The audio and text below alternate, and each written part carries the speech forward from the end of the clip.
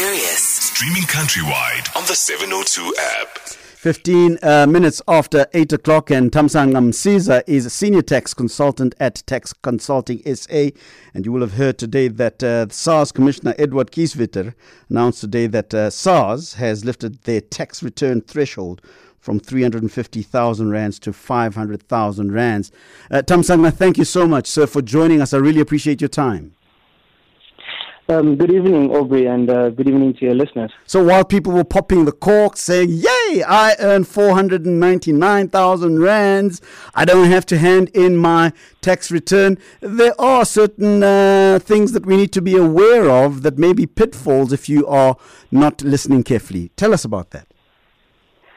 Definitely. I think perhaps taxpayers need to, before you pop the cork, you need to watch out for a few of the other requirements, and that is, it's okay to say that, okay, fine, I earned less than 500,000 rand employment income, but you also have to have earned that income from one employer throughout the tax year, and you've earned no other income, and that, for example, you haven't earned any interest or dividends, and as well as you do not have any deductions. That will be like retirement contributions deduct against your income, or medical deductions. Then if you tick all those boxes, then you would not, SARS says you do not have to submit the tax return. So if I understand you correctly, Thamsanqa, if your gross annual income is above 500,000 rands, regardless of the sources from which you are getting that income exceeds 500,000 rands, then you need to hand in a tax return.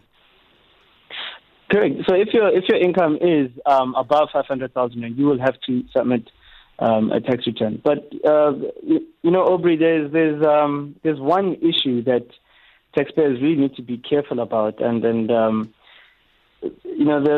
requirement of having only one employer.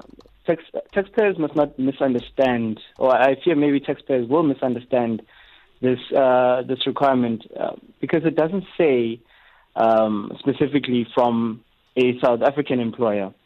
So what I'm trying to say is that if a taxpayer is earning employment income, let's say below the 500,000 rand mark, however is working for a foreign employer, in that instance, the taxpayer would need to submit a tax return, and that's just because that foreign employer has no requirement to withhold pay as you earn, for example. So if you're working in Belgium, let's say Aubrey works in Belgium for a Belgian company. The Belgian company isn't withholding pay as you earn and paying that to SARS.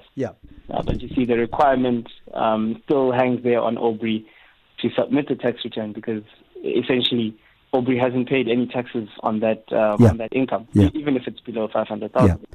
But I seem to have heard the commissioner even refer to things such as if you have a car allowance, for example, that is considered to be a form of income.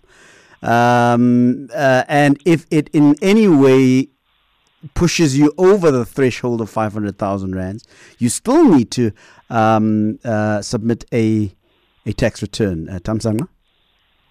And yes, that is correct. So if you are earning a car allowance, you will have to submit a tax return. However, again, perhaps the second point where we can say that this is the second point where the notice is a bit vague. It makes no mention of what if you're an employee who is not only, let's say it's not a car allowance that you have, but you have a company car.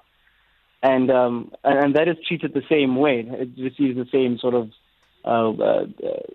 withholding tax treatment as a car allowance. And it will be a mistake if, as a taxpayer, you look at this notice and you say, fine, I don't have a car allowance, although I do have a right of use or I have a company car, I don't submit a tax return. And in that instance, you would need to submit the tax return. When does the next tax season begin officially, Thamsanqa? And will there be some sort of amnesty for those people who might have misunderstood the message from the Commissioner? Well, the tax season, according to the commissioner, it is a bit of a confusing situation here. For someone who's already on e-filing, that tax season kicks off the 1st of July 2019, if I'm not mistaken, from his notice. Yep. And if it's someone who has to submit a tax return manually, they can only then start doing so on the 1st of August. Yep. And might be some confusion for taxpayers, especially those who would then reckon, I don't have to start now, I can wait for August.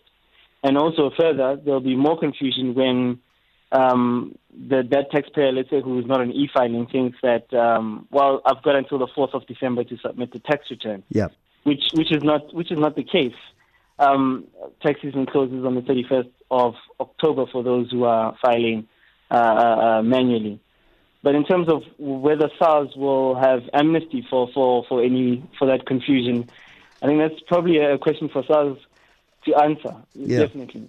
But from what we're seeing in this effort from SARS, it appears that they're trying to encourage taxpayers to get onto the e-filing profile, and then they are trying to reduce their administration. Yeah. And there was talk of wanting to go into the rural areas to try and get more compliance from people living in the rural areas. How viable do you think that project is going to be? Well, when it comes to compliance in the rural areas, that's a very good point you're making. But if I may, one point that I would rather make is that what about those taxpayers who earn well above the 500,000 and are not compliant? Yeah. I think the average taxpayer right now who is at home and who is submitting their tax returns would be, like us, a bit more concerned that SARS's notice or vague notice, it doesn't seem to instill some belief and some trust in the taxpayer that, let's bring about a new air of compliance, and let's say that we're going to go after the guys who are not paying taxes and earning high amounts, and let's even bring in the aspect of prosecution for those taxpayers who are not complying, to make an example and force compliance home. Yeah. Would they not argue with regards to that, Thamsanqa, that the law is already there as far as that is concerned? Yes, we can argue about whether the law has been effectively used to make people comply, particularly those that are above the threshold of 500,000 rands in this instance. But would they not argue that the laws are there, and the reason why we, the new kids on the block, are here is to precisely do that? But what we want to do is we want to spread compliance to all corners of the Republic of South Africa, especially given the fact that we've just had a 3.2% slump in the GDP. We need all the money that we can get in order to be able to do all of the wonderful projects that the sixth administration is going to need us to make happen. You know what I mean? They could raise that point and validly so, to say that, yes, I think we should all play our part. And, it's not just let's not just look at the guy right at the top, but everyone should play their part. But then I'm also sort of stuck with a bit of a question. In that, because with this notice coming out, it is quite specific to a taxpayer, to those taxpayers who are not going to need to submit a tax return, and it's also vague. And in a situation where a taxpayer misreads this notice and then doesn't submit a tax return, wouldn't that just put us in a situation where now they have got a new administrative burden, and that is to sort of chase down the people who have. In all honesty and in bona fide, they have misunderstood the notice and haven't submitted a tax return. Yeah. And that's why I was wondering whether maybe they've factored in their thinking some sort of amnesty for those who will have genuinely misunderstood the notice that was given today by the SARS commissioner. But here's another question for you, and final question from me, Thamsanqa. SARS has set itself an ambitious revenue target of 1.422 trillion for 2019-2020. 20, which the new commissioner says it is striving to achieve. He said, and I quote, my confidence is not in the economy. I accept that it is what it is. It is not in thinking up new proposals, and therefore 100% effort at the moment is to ensure we understand the risk that should direct our work, and that we direct our work appropriately to give us the best possible chance to collect the revenue due. And that was according to Kieswetter. And I've got some figures here. This tax agency collected 1.2 trillion rands for 2018-2019 financial year, which was 14.6 billion rand, or 1.1% short of the revised estimate of 1.3, which they wanted to achieve, or collection that they wanted to achieve as per the 2019 February budget. However, it still represented growth of 71.2 billion rands, or 5.8% from the 1.2 trillion collected in 2017. So there was a growth even last year, but now they want to get 1.422 trillion. Do you think it's possible?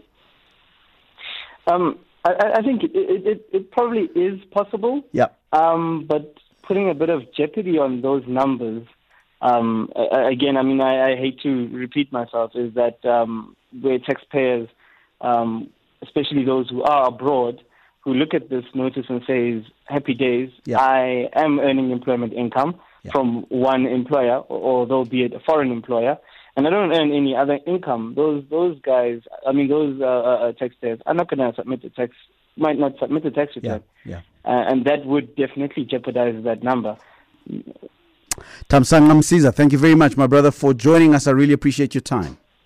It's a pleasure, Obi. Great Thank stuff. You for having me on. Right, he's Senior Tax Consultant at Tax Consulting South Africa. Here's a question for you. Do you think that as South Africans, generally speaking, sure, you probably have all sorts of very, very powerful arguments to throw this question out of the discussions